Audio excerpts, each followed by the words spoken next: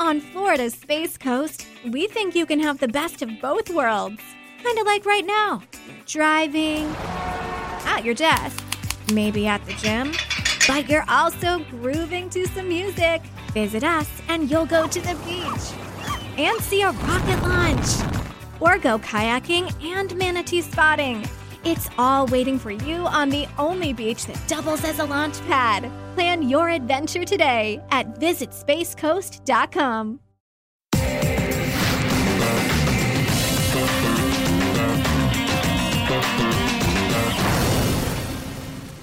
Well, we've just spoken about little ways we change. I think traditionally Australian teams have been really aggressive and try to take the games to opposition. I think over here in particular, you've got to be really patient and I guess try and stay in the game for as long as you can. We know that the first 3 days here can move really slowly. Pitches are generally really flat, and then the last 2 days it can start to spin and reverse, and the games on the back end move really quickly. So it's about us being really patient, really disciplined.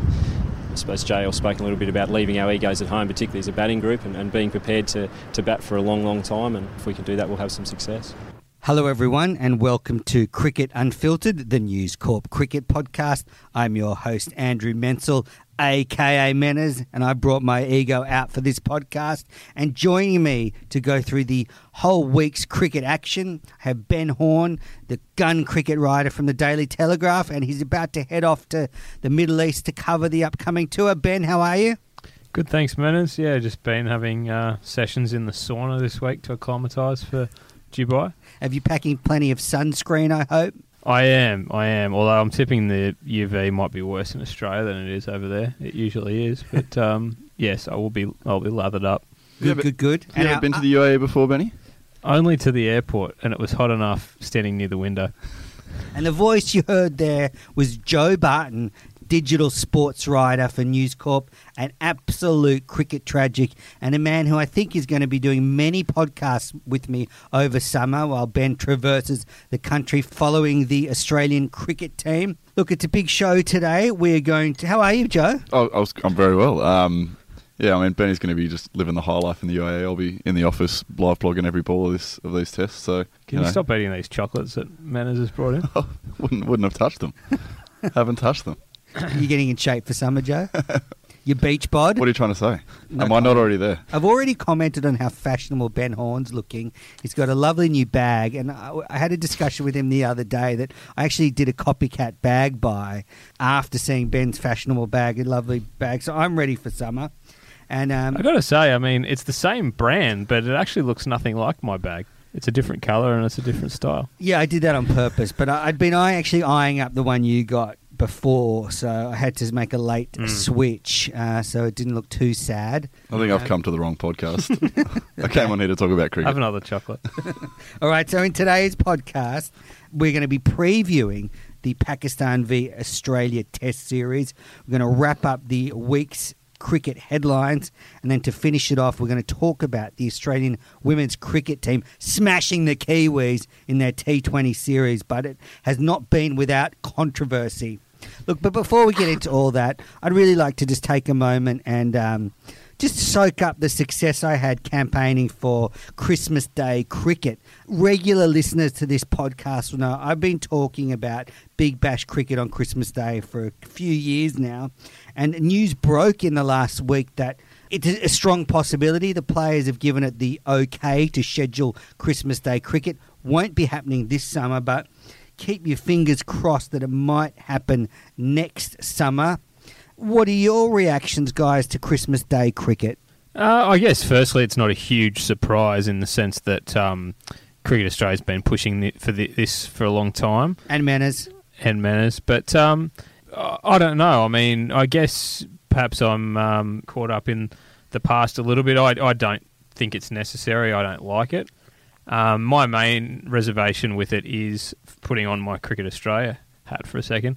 My main reservation would be, if I was working there, is will anyone turn up? I mean, I think there's no doubt the TV audience will probably be strong, but people who I know who celebrate Christmas are either travelling to their other relatives' place at that time in the evening, or they are literally strapped into the couch having had 4 beers at lunch and a lot of turkey. So Yeah. I can't imagine anyone summoning the strength to get themselves to a Sydney Olympic Park. It's purely a TV-driven thing. It's going to be great for TV rights because mate, there's nothing better than getting away from your family by mid-afternoon. And Well, I was listening, like the AFL and the NRL TV viewing was up around 2.3 and 2.6 million. I mean, is that something that the Big Bash could achieve on Christmas Day? on Christmas Day, maybe not. I don't know. That seems. I don't think we're going to be talking about record numbers, but you're going to get viewers because There's no competition for anything. So yeah. But I mean, we all know that what adds to the TV product is seeing full crowds. There's nothing worse than turning on a Thursday night game of NRL and there's just no one in the crowd. Doesn't they reflect get really well on tight TV. shots on the crowd where they just take a shot of about 20 seats. And I'm not trying to bash the concept. I understand why Cricket Australia want to give it a go, but I honestly don't think they'd get much of a crowd. I don't think the crowd matters, but I just get some of the details are that they've narrowed it down that would either be a Sydney derby, probably at Spotless, but I guess it could be at the SCG. Definitely beat Spotless, my understanding is. Because of getting ready for the Sydney Test. More the size of the ground, I think. I think 20,000 seat stadium as opposed to 40,000 seat stadium. And then if it was in Melbourne, it would be a Melbourne Renegade Stars derby hosted by the Renegades because obviously the Boxing Day Test starts the next day in Melbourne. They're saying that Cricket Australia will fly the families in to celebrate Christmas, so that could be quite an event. And there has been a negotiation for extra pay now this year with the extra games, and you think eventually maybe Christmas Day cricket might even ensure further extra pay. Ben, I've been thinking about something you said with the expansion of the Big Bash. That you think there is too much cricket. And look, I'm obviously insane when it comes to cricket. I can never get enough, but not everyone's as nuts as I am. Now that we really have this really busy summer, do you just think that the cricket's brand will be diminished by a bit of overkill? Is that your fear? Yes, I do. I think so, particularly with the Big Bash, which has been such a successful product. I think they are risking damaging or diminishing that product. I think one days and T20s and Test matches sort of just continue on anyway. But I think it's the Big Bash that's under threat if this goes wrong. Yeah, I do think that it's too much. And Christmas Day just seems like another kind of attempt to fill every single available space on the calendar. I think one of the things that might help that is that they're splitting it over two broadcast networks. There was possibly a bit of fatigue factor when there was so much cricket on every single night on Channel 10, whereas now even if you're getting different commentators and that sort of thing, different broadcasts, that might rejuvenate the enthusiasm among fans if it is on every night, and it does go for the 2.5 months that it's going to go for this year. Just finishing up on the Christmas Day concept, that could be a sticking point because I think the players are advocating for splitting it up. And I think ideally they'd love to split it up even more than two ways. But as we know, it has to be. It sounds like under the agreement it has to be derby games, so that can only be Sydney and Melbourne. So that'll be interesting because I think Cricket Australia would probably prefer to just lock in Sydney. They've done that with the New Year's Eve game in Adelaide. I think they like the idea of just locking things in, and that's where that game's played. And the Thunder and I gather the Sixers are keen, and playing it in Sydney does make sense because there's a Boxing Day Test in Melbourne. That's probably enough. Boxing Day Test is probably enough. Yeah, and having been to quite a few Thunder games, I mean, it looks like the demographic is perfect for a Christmas Day game. So anyway, it remains to be seen. Not happening this year, but I'm just happy that something has come of my constant badgering of Cricket Australia. They didn't mention you in the release, though. There was no mention of Menczel. There has been a rumour it's going to be called the Andrew Menczel Cup. Okay. That they're going to play for that day. So, yeah. Big things in the offing. Yeah. All right, now let's... It's a shame that it's at Spotless then, for you. Yeah, I know. Being in eastern suburbs. Having to present I'll be happy to go out there to present the trophy, full of ham and turkey. All right, now let's move on now. Australia's Test team is back in action this Sunday. They take on Pakistan in the first of two tests. Recently, two vice-captains have been announced, Josh Hazlewood and Mitch Marsh, and news has come to surface that Tim Payne had to reapply for his job as skipper. Just leading off with this one, I would say that the vice-captain announcement does make Mitch Marsh the favourite to be the next Test skipper. I mean, I would think Steve Smith. I'm coming around fully on the path that Steve Smith will once again be Australia's next Test skipper once his leadership ban's over in 2020. So we've got Tim Payne, who is already 33 and already has Alex Carey nipping at his heels. I think by the time Steve Smith's ready to have a year back in the Test team for starters and then have that leadership ban lifted, I think there'll be pressure for him to be ushered back in pretty quickly. I agree, except it's a long way away. So he's got to serve the rest of this year as a banned player, but then he's got another year on top of that. So into 2020. So yeah, by that point, Carey will be 35. Away. Yeah, and some big series as well, like the Ashes. You need to be informed to go on the Ashes, and then you kind of need to come out of the Ashes in good shape as well. So, look, I mean, I do think that Steve Smith might captain Australia again, but I don't know. I couldn't rule out there being another interim measure needed. But in the next 18 months, yeah. I mean, who knows? But I just think there's so much cricket and so much time that you couldn't rule it out. I wonder if Smith would want to take on the captaincy again after the huge fall from grace that he suffered, whether he just would rather just be a batsman. Probably time will tell, I guess. I mean, I guess he will know more about how he feels about that once he's actually back on the field. I mean, one thing that did surface was the stress of the job really got to him, and that's part of the reason. But I don't think he stopped enjoying it. Part of the reason why he was so shattered was to lose that job. That I don't think he was. I think he was enjoying the challenge of it. He's a hugely competitive, fiercely driven guy. I don't think it would take much for the Australian selectors to go, would you like to come back and take this job? You know, it might have hurt you in the past, but this is. I mean, it's the biggest job in the country as far as cricket, the cricket team goes. So, I mean, there's no doubt that this isn't an endorsement for Mitchell Marsh, no question. But in the past, I guess we've seen vice captaincy appointments as being a bit of an anointing of someone as the next captain. As probably with Michael Clarke, it was a sign that he was the next in line. I'm not quite sure that with Mitch Marsh it's that far down the line, mainly because he's had a very good 12 months, but he really needs to cement himself in the side.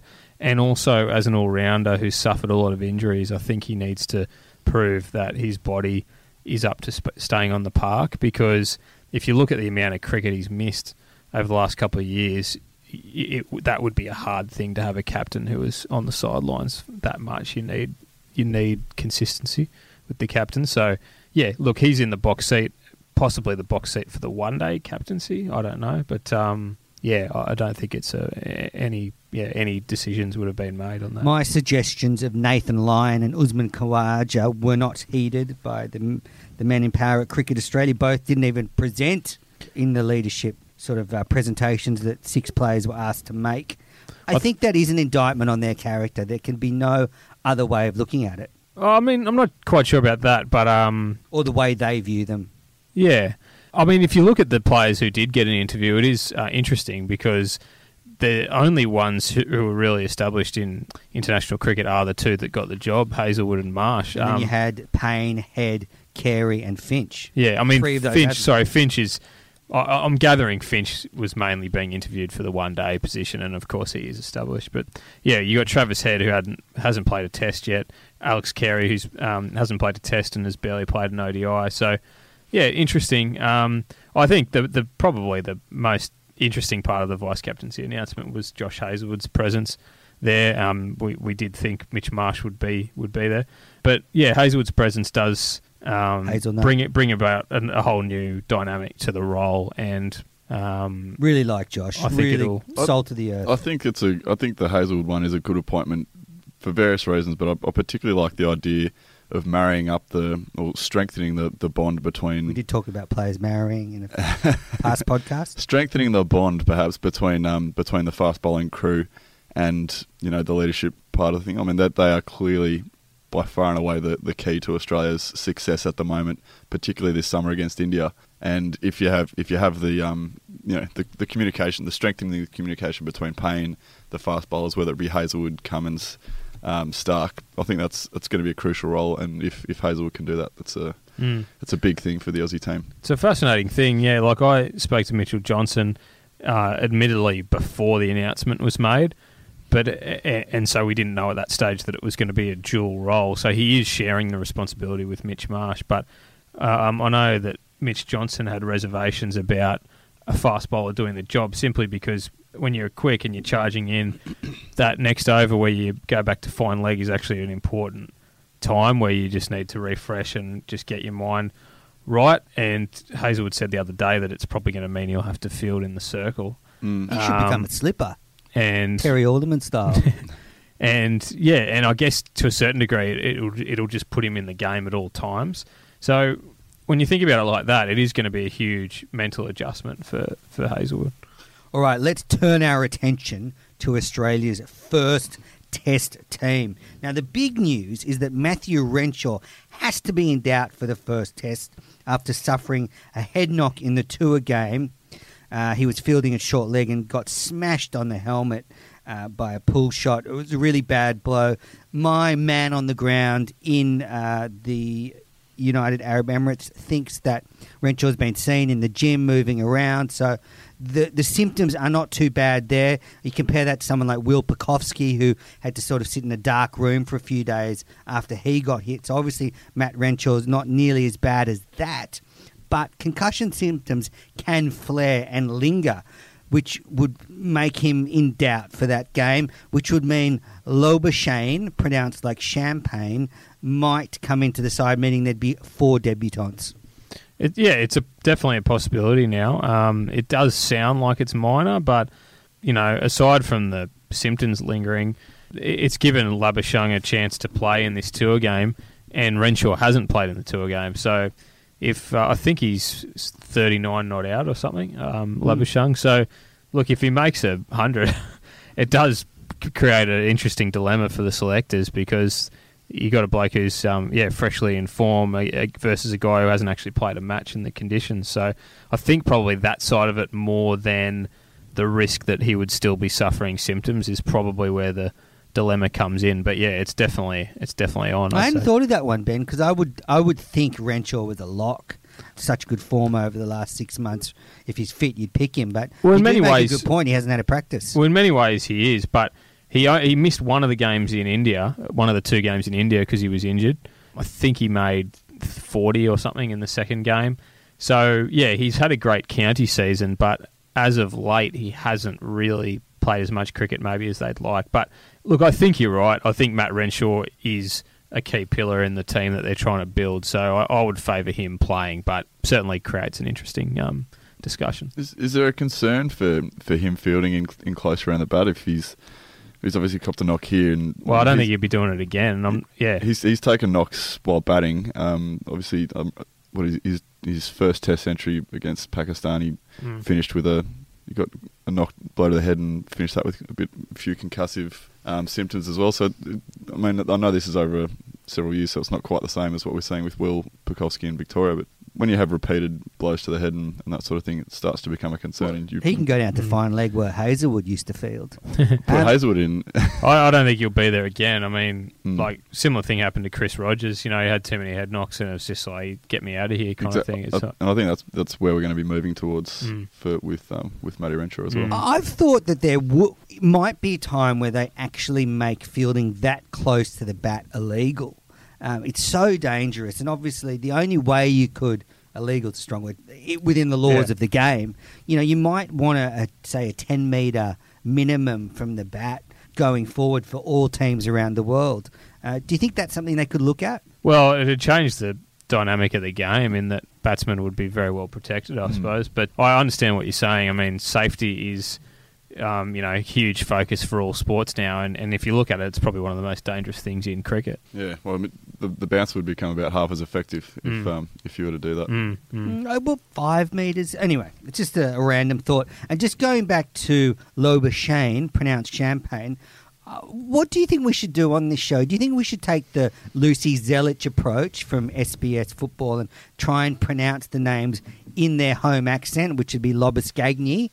Or should we take the Aussie approach and just bastardise these foreign names as best we can? I would like to pronounce it however Manus would like me to pronounce it. Well, he said on a recent post, pronounce Labuschagne like champagne. But I think he's just doing that so the Aussies don't mess it up. Like, it's in Afrikaans, it's Loboscagni.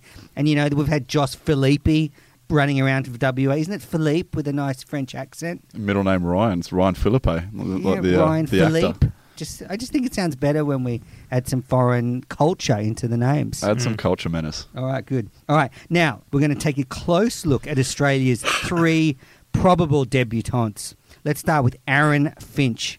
Male is he'll open the batting. He has a first-class average of 36 with only 7 first-class hundreds in 76 matches, but has 1300s for Australia in white ball cricket.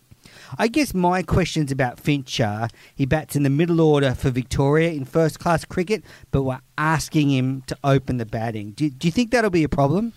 Well, I think he's got to open in these conditions because, I just think he'd probably get too bogged down if he was coming in at the middle order. I mean, these are vastly different conditions to what he would face in Australia. If he goes well in these 2 test matches, then I guess there'll have to be a consideration of moving him in the order once the test matches start in Adelaide. But look, he's the guy that I'm most interested in watching. I just think, it's a fascinating selection, and if it comes off, it could be a masterstroke and could be a real key to Australia navigating through these difficult few months ahead. So he's the guy that I'm most interested to see how he goes. The other thing against Renshaw, which again isn't his fault, and in the end probably won't matter, but I just think that it's just a gut feel. But I just think Finch and Khawaja might really click as a combination. I just think the flow may work a bit better, but I could be wrong. And also I like Khawaja opening, and Khawaja, who has been left out of just about every overseas team we've picked in Asia. So, I mean, he has more of a point to prove than possibly anybody, including Finch. Yeah, exactly. I mean, and if you can protect him from spin by playing him up the order. But do you think Finch and Khawaja would be a good combo, Bardo? Yeah, I like them. Two contrasting styles of left-handers, but left and right combination, but could work in one-day cricket too. Khawaja hits a lot of boundaries. I think I'd like to see it more in one-day cricket than I would in Test cricket, but we're going to get an early shot at it here.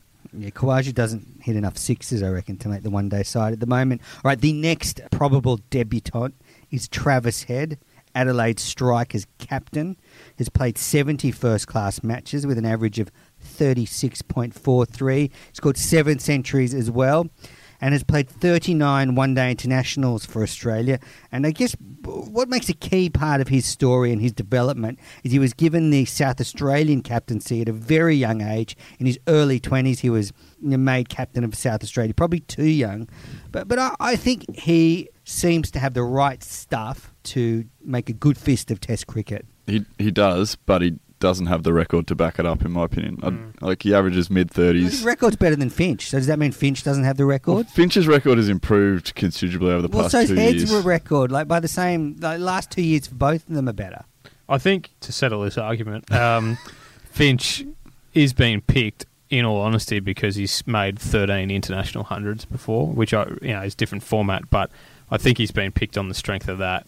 Head has been picked on the strength of having potential and also being a very strong character. It's purely potential. If you're picking him on numbers, he's just not going to. He's you can't justify a bloke. He shouldn't be there over Maxwell if you're looking at it on numbers. But they've obviously Justin Langer made a point of saying in his announcement press conference that Travis Head is essentially his man, as in he just loves the way Travis Head goes about things. So really, it's the world's at his feet. If he can show he's up to this level, I mean, he's got the 100% backing of his coach. So yeah, it'd be interesting. He's 90 odd not out in the tour game. I spoke to Trent Woodhill after he'd worked with Travis Head over at the IPL a couple of years ago, and he was insistent that Travis Head being made South Australian captain actually stunted his growth as a batsman.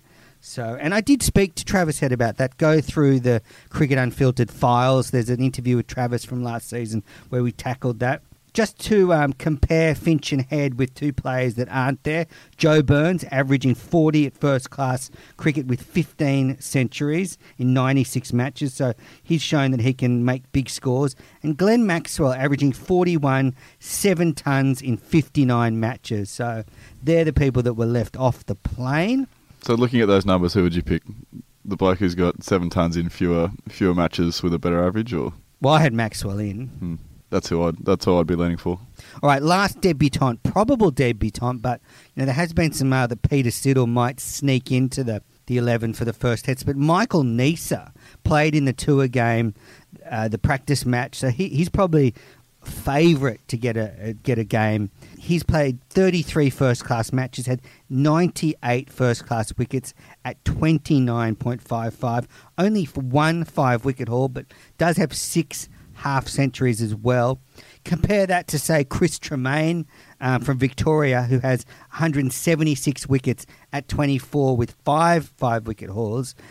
That's just give you a sort of barometer of Tremaine, who wasn't picked. But I spoke to an official before last season who said to me that Neser was a player to watch, and he has been made the Aussie side.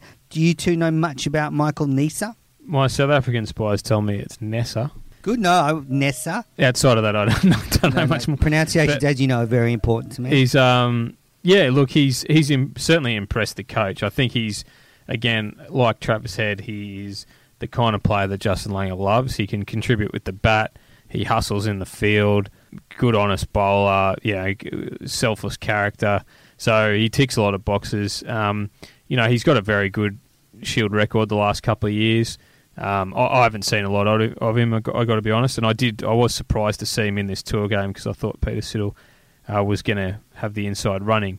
Maybe he still does. Maybe they felt Siddle didn't need the warm-up game, but it would seem the kind of tour match where you just play your 11. Yeah, I would have thought if they're taking Siddle on the plane, he would probably be one of the guys, the second favourite fast bowler, but as you say, like they've picked a full-strength squad here and he's not there. What is it about Chris Tremaine, do you think, that might be holding him back? He's My mail is that it was a little bit of an issue about his fitness. Wasn't quite hitting the fitness requirements, but apparently he's been working hard on that. So do you not look at him as a little bit same kind of style of bowler as some of the other guys who are out there? He'd done so well in the MCG where the wicket was pretty hard for fast bowlers to get wickets. They thought those skills would transfer well to the UAE. I just think it's interesting. You look at the records and he wasn't there. All right, now just a couple of quick talking points out of the tour game. Nathan Lyon took 8 for 103 in the tour game. And there was a few drop catches by the Aussies, so that's a couple of things they'd want to fix up before the Test match. Now let's turn our attention to the Pakistan team. They've made a change to their squad and they've called in veteran off-spinner Mohammad Hafiz to counter Aussies' left-handed batting threat. I've got 4 players to watch from Pakistan. Yazir Shah, the leg spinner, Shadab Khan, the leg spinner, who was up at the Heat, I think, for a little while in the last couple of seasons. And then you've got 2 fast bowlers, Wahab Riaz. We all know he can bowl quick, and I think he was the one that hit Sean Marsh on the helmet in this recent game. And then the last one I've just put there, I'm not sure if he'll play, but Hassan Ali, he just does a wicket celebration. I don't know if you've seen him. He's got the arms going, and he's a passionate character. So they're my Pakistani players to watch. What do you think are Australia's main threats coming out of Pakistan? I don't think it's any particular surprise. You've got the 2 guys up the top there, Yasir Shah and Shadab Khan, who, yeah, we saw how effective the spinners were in the UAE last time when Australia got completely routed, and I think the spinners combined for 27 wickets, I think it was, or something along those lines. So obviously Shadab is new this time. As you said, he carved up for Brisbane. Didn't quite grab the attention of Rashid Khan from Adelaide, but he only hung around for half the tournament and still made quite a significant impact. So he's a very dangerous 19-year-old leggy, and I think the 2 of those in combination are going to be particularly dangerous. So I suspect there's going to be some dust bowls tossed up. So yeah, look, apparently these pitches don't crumble like pitches do in India, so it's more like a I don't know, they're just flat and dry. So it's not. I don't think you're going to see spinners like turning it square to get wickets. It's just sort of like the subtle variations, which obviously you would think guys who are used to playing in the conditions will be very adept at, and certainly it brought Australia undone 4 years ago. So it's more that kind of stuff. It's a big challenge for Nathan Lyon because he actually had the worst series of his career against Pakistan 4 years ago. He's obviously in every area become a better bowler since then, so you'd expect him to be vastly improved, and he's just taken 8 wickets in the tour game. But Nathan Lyon's going to be a key man. All right, a couple of other players. Azhar Ali probably stands out as Pakistan's best batsman. And if you were hoping to see Muhammad Amir bowlers, awesome in-swingers to the right-handers, they won't be happening because he's been left out of the Pakistan team after some indifferent form. Terrible Asian Cup. It was rubbish. Yeah. I know you were up watching that all every over night, it. Barto. All right, now it's prediction time. Barto, you're on the hot seat. Who will be Australia's top run scorer for the series, and what do you think the series result will be? I would love Australia to get a test. I would say, let's say I'll bet partly with my heart here and say Australia will pick up a test and it'll be 1-1. Optimist? That's optimistic, I know. And who's going to be the outstanding batter? I'll give it to Sean Marsh. Good one. See him scoring some runs. Marsh has been doing well. BH, Ben Horne, on the front foot with this one. Look, I have been accused of spending a lot of time with Barto in the past. We haven't compared notes. However, his 2 answers was exactly what I was going to say. Great. I think Sean Marsh is the experienced head in this team who will lead the way. And you see Australia winning a test? Yes.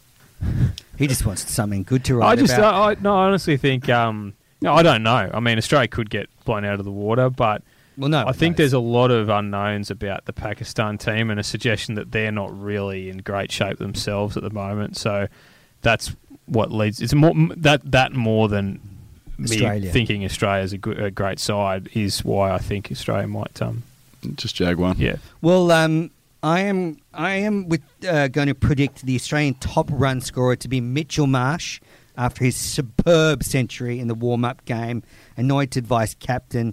You know, we saw last summer against England him score a couple of centuries. Then in the first test against South Africa, he made a brilliant 90. And I just think that Mitchell Marsh has turned a corner.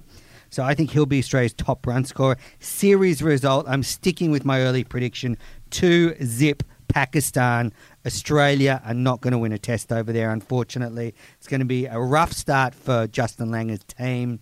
So that's my predictions. Yeah, Mitchell Marsh is in good form, you'd have to say. He's made 100 for Australia A and now 100 in this tour game. So, yeah, and he kind of, without knowing, obviously, he kind of seems like the kind of player who might get a bit of a boost out of the extra responsibility he now has. You know, having his great mate Langer there. Yeah, he's done well for Western Australia. I think he might thrive on the responsibility. All right, listeners, we're going to take a quick break from the Cricket Unfiltered podcast. Then we'll be back with the week in cricket headlines. There's been some amazing stats to come out of the JLT Cup. But before we do that, I want to remind you all, if you can subscribe to the podcast on any podcast app. There are many out there for both Android and Apple phones, including Google Podcasts, Player FM, and Pocket Casts, just to name a few. We're also on Spotify, which is becoming a new platform to listen to podcasts. Please tell your cricket-loving friends about the show. And if you're just tuning into the show now that cricket season's really starting to kick into gear, I recommend going back through the catalogue from the off-season. There's been some great shows with Josh Hazelwood, Peter Neville, at the Sydney Sixers with Stephen O'Keefe and Lauren Cheadle. And last week I caught up with the Australian women's vice-captain, Rachel Haynes. All right, we'll be back in a sec with cricket headlines.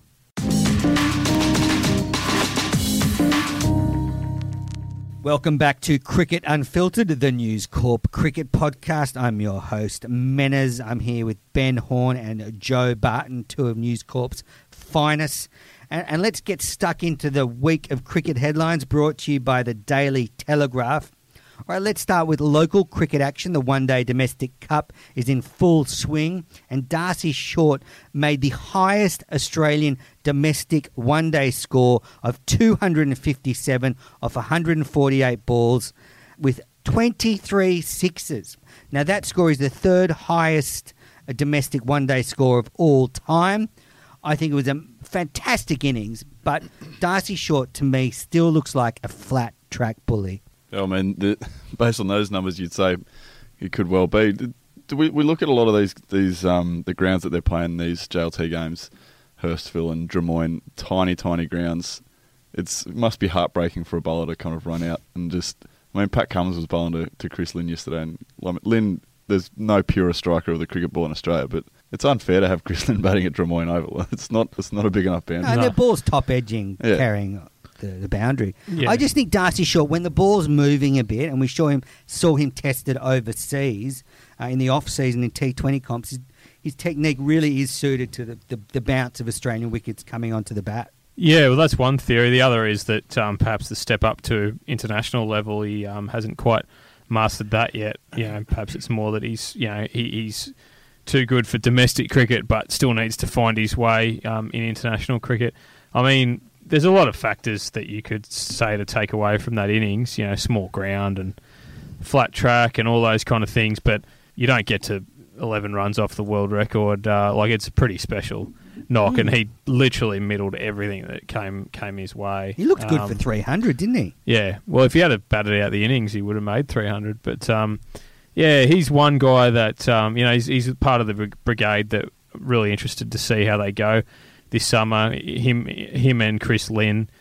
These are the kind of players that Australia, if they are to defend their World Cup title, those guys need to work at international level. Simple as that. Otherwise, I don't think Australia can reach the standard that's been set by some other teams. But those two in particular have that extra gear and that fearlessness that you need to win one-day matches. Chris Lynn, and specifically Chris Lynn being fit, is the one biggest key for Australia going to this World Cup. Well, he's made 2 centuries in this JLT Cup. The only thing is he did come off the field. It was a leg injury. Yeah. I hope it's not serious. No, I think he just copped I think it was a cork or something like that. Okay. So I think it was a precaution to get him right for their next game, which will be a final. But another one's Ben McDermott. Have you seen him? I mean, he scored player. 2 centuries. He's made some more runs yesterday. He's averaging almost 100 in this comp. He's done well overseas. He looks like he has some little bit of quality about him. Outstanding cricketer. I know it was a low level of cricket, but I saw him close up in Canada. He was in David Warner's team, the Winnipeg Who can forget Hawks. Canada? Who can forget the Hawks? And Vancouver Knights. Just good times. In a field that included Warner, Smith, and basically every excellent West Indian cricketer that's played over the last 10 years. I thought McDermott was the player of the tournament from the games I watched anyway. He was outstanding. So, I wouldn't be surprised if he gets a look in. Obviously, son of the great Craig McDermott, for the listeners out there. Yeah, and the other one that I've really liked and think it would be hard not to pick him is Jake Weatherald from South Australia. Be hard to leave him out of an opening spot for Australia, I would think. Yeah, he had a terrific season last year as well. I think he had a... How many people can open? You guys have got Finch, Khawaja, Weatherald, Short, all opening for Australia. Well, I didn't... Chris Lynn's got to be there somewhere as well. Chris Lynn's 3. I don't know whether Short's opening the batting. Okay. And, just fact-checking the podcast. Just have a rotational system. Yeah. That works well. And last one, Ben and I were at Drummoyne Oval on Monday afternoon watching Jack Edwards bat, an 18-year-old player. He made a brilliant century. He's the youngest ever Australian player to make a domestic one-day 100. I have got him down for 5,000 test runs. Maybe I'll call an agency and just lock a bet in for that one. I have not been so impressed by a player's technique and swagger at the crease in a long time. Jack Edwards just makes the way he moves his feet, because he's a very tall man, so he can get forward without overbalancing. Seems to be comfortable off the back foot. I couldn't find a shot he can't play. Just so impressive. Yeah, he's probably the best young talent in the country, they all say. So he's only 18, and in normal circumstances you'd think he needs a few years in Shield cricket, but in his case and in the current context of Australian cricket, he could get rush through the system pretty quickly, I'm going to tip. How quickly? Not this summer, but... Okay, thank you. Yeah. But I reckon, you see every now and then guys get picked out of nowhere on talent, and given how short Australia are on depth at the moment, and given his potential, he could fit into that category. We have had a search for a rock solid long-term middle order batsman in particular. I mean, we picked up Steve Smith kind of sort of out of nowhere because we picked him as a leg spinner, but Michael Clark was the last player that seems to have really come through. His reputation. Yeah, so it would be a long time coming in many ways, and it's not unreasonable to pick a 19-year-old, 20-year-old for that sort of role. Well, cricket fans, you heard it here first. Mark down Jack Edwards. And finally, with the local one-day comp, very important for the Australian side is to find a leg spinner, and two players that are performing well. Adam Zampa is a leading spinner with 12 wickets at an economy under 5 per over, and the other one's Fawad Ahmed, who's come off a very successful T20 off-season. My thing about the two is I think they're both very good bowlers. Zampa, though, offers a bit more of an all-round game. He's a really handy fielder, can smash the ball. He's got a bit of personality about him, Zampa. I like him. Interesting character, and it looks like he's kind of putting a little bit... I mean, there was a feeling that he'd been overtaken in some ways by the guys like Swepson and those sort of guys who were getting taken on these tours. But I wonder if he's got too much personality for the Australian team. I don't know. I mean, I would have... I'm surprised he didn't get picked for the England tour earlier in the year, but perhaps it may prove to be a smart call in that they've sort of given him a bit of a kick. Apparently up the he's backside. been working on his variations in the off-season, so maybe it was a little bit of a kick up the bum he needed just to get things in order. Yeah, look, I think he's the safest selection, but Fawad Ahmed, it would be risky because he hasn't worked in the brief international career he has had. But I think if you're looking guys who genuinely spin the ball and opposition batsmen struggle to read, Fawad's your man. Perhaps he's more suited to T20 cricket rather than one-day cricket, but he's, if you want to take a bit of a punt on a genuine leg spinner, I think he's your man. The other one who's been interesting is young Usman from Western Australia. Usman Khadir, Abdul Khadir's son. I think I read somewhere that he's put his hand up for Australia. Yeah, 2020 World Cup, his citizenship will have come through by then. Doesn't impress me as much as Ahmed and Zampa. I haven't seen enough of him, but he looks like his figures have been pretty good. Like at Hurstville Oval, as we've just been discussing, he kept things very tidy there. And a couple of players have struggled to pick him. All right, that was the week in cricket headlines. We're going to take our final break in the podcast. I just want to remind you all, if you can rate and review the show on whatever app you listen to the show, and if you do leave a review, please email me at ozcricketpod@gmail.com so I can read out your review. I only really get the Australian iTunes store reviews, so please, if you leave a review from anywhere in the world in which you're listening, please let me know. You can find me on Twitter at @amenas if you want to tweet me any questions. Leading into the summer, would love to answer any questions. I might add a listener mail segment into the podcast, so please send me some questions and we'll be able to answer them in the next show. All right, after the break, we'll be back to chat about a very spicy T20 series between Australia and New Zealand.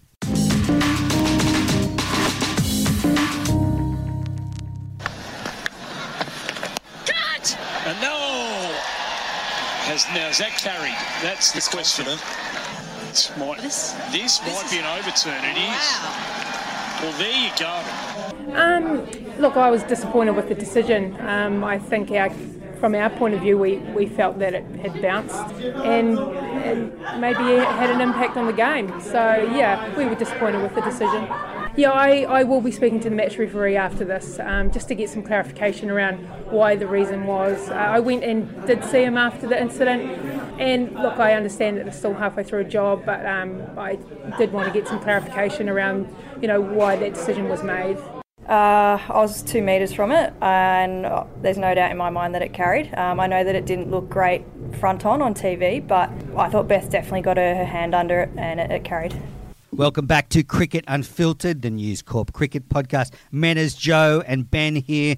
When Australia and New Zealand play cricket, controversy is never far away, and that was New Zealand coach Hayley Tiffin and Australia's vice-captain Rachel Haynes talking about a disputed catch in the first T20 between them. Then in the second T20, there was a disputed run-out that came up the other way where Australia might have felt aggrieved. Barton, you saw this one. You're not happy with the New Zealand wicketkeeper about this one, are you? Outraged. I just Outraged. I like it. I just thought the every kind of replay I saw looked like it was clear the bail was clearly dislodged before, and I don't even particularly like the practice of reaching in front of the stumps to grab the ball first. Anyway, I prefer the traditional, the old school traditionalist. I like it. Wait behind the stumps, wait for the ball to come to you, and then whip the bails off. But especially in a situation like that where Ash Gardner was halfway down the track, so there was no danger if she could have taken 2.5 ages to whip the bails off, and Ash Gardner still would have been out. I just find it frustrating that you go and you use the DRS system and then you're still really scratching your head. So at the first catch at North Sydney Oval, what really irked me was the soft signal on the ground was not out.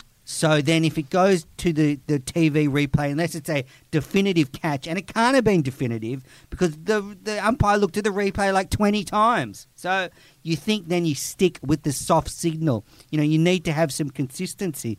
And then with the run out, the ball didn't hit the stumps. It showed it on the replay. So how can you do that? How can you give it out? Well, was part of the problem there, man, is that they didn't show the key replay till after the decision was made? Maybe. I don't know if the TV gets the same replays as the umpire. Right. But for that to happen, it's just been frustrating. But a great series for Australia. They've turned the tide on the Kiwis, who'd dominated them in T20 cricket recently. So Australia smashed the Kiwis in the opening 2 games, and they won a series for the first time in 6 years against them in T20 cricket. I was at the first game at North Sydney Oval, home of the North Sydney Bears, Ben Horne's favourite place. A crowd of 3,000 people turned out, and it was magic, a beautiful atmosphere. There was a real lovely buzz around the ground that cricket was really here for the summer. Yeah, I didn't get to North Sydney Oval for the first T20, but I did go to quite a lot last summer, and it's becoming just a great place to watch women's cricket. It's a very friendly atmosphere, as you say, like a positive buzz around the ground. They do get good crowds in there. It's not such a large cavernous kind of stadium that you can have that amount of people and it still feel bad. Like it's the perfect size, in my opinion, for what the women's game is bringing at the moment, and you get a good youthful crowd. Like it's just a good atmosphere. What is the capacity there? 10 grand? Please.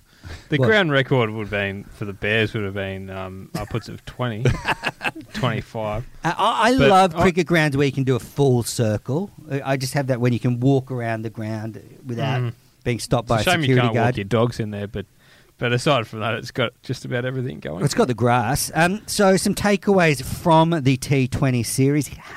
Rachel Haynes guest last week, Meg Lanning, Alisa Healy, Megan Shute, Elise Villani, Sophie Molyneux have all made crucial contributions. I'll get that out eventually.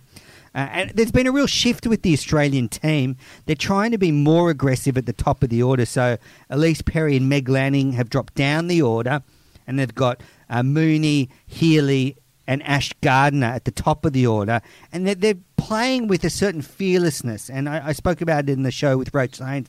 They just want to really push themselves the most they can. Sorry, just a piece of history for the listeners. The ground record crowd at North Sydney Oval, 23,089 people, set on the 13th of May 1994 for a round 10 match where North Sydney Super League played Manly. You wouldn't have brought this up unless the Bears have won. Unfortunately, the Seagulls won 11-8. Oh, yeah, good.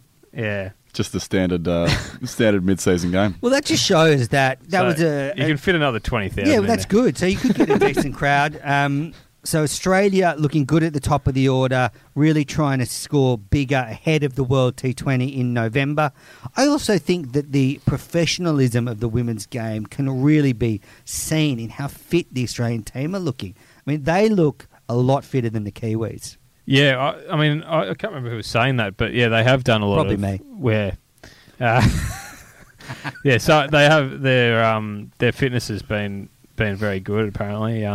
Yeah, so as you would expect, they're professional cricketers now. So look, I guess the key thing about this series is the preparation for the World 2020. New Zealand's obviously one of the big challenges for that tournament usually. So on that level, things are looking positive for the Australians. I mean, Australia, have had some disappointments, losing the World T20 final last time, being knocked out of the 50-over World Cup semi-final. So they have a lot ahead of them. They really want to bounce back and win this T20 in the West Indies. I'm still working on getting sent over there to cover the tournament.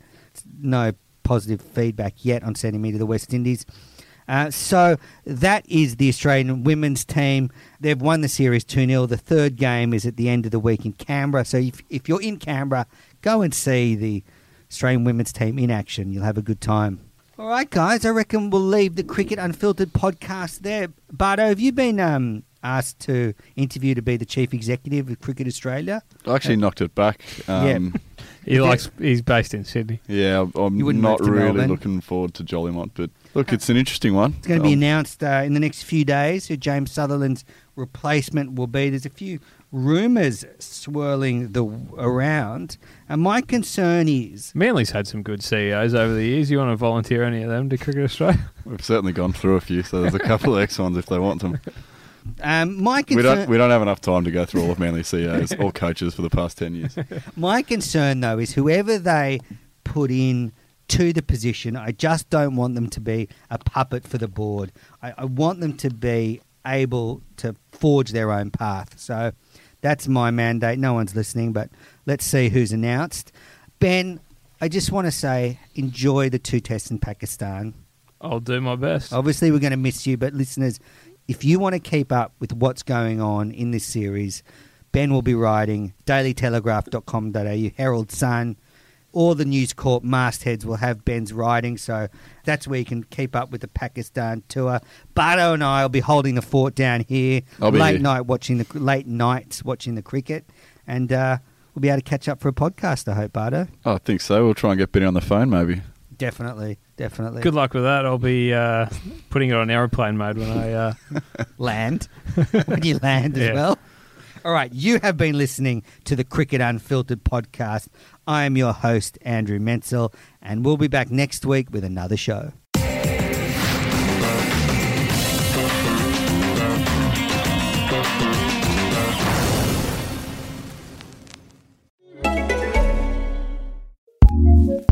Looking for a new podcast to listen to? Here's what we love, courtesy of Acast Recommends. Hey, I'm Bert from The Bert Show. You have people on a show that really don't like morning shows. Stealing an entire school bus, I gotta be honest, that is my dream still. Why take initiative when you can take a nap? I like keeping it real and I like keeping it gross. So we created a show that we really wanted to hear. It's real and it's funny, and we will talk about our personal lives. We're not scared of anything. Okay, if you want this prize right here, you're gonna have to work for it. What I love most about this show is everybody's vulnerability. And though our perspectives may be different, working together is actually fun. We put the fun in dysfunction. I think it's unlike anything that you've heard before. The Bert Show. New episodes every weekday and the weekly top 10 on Saturdays. Listen to this show on Acast or wherever you get your podcasts.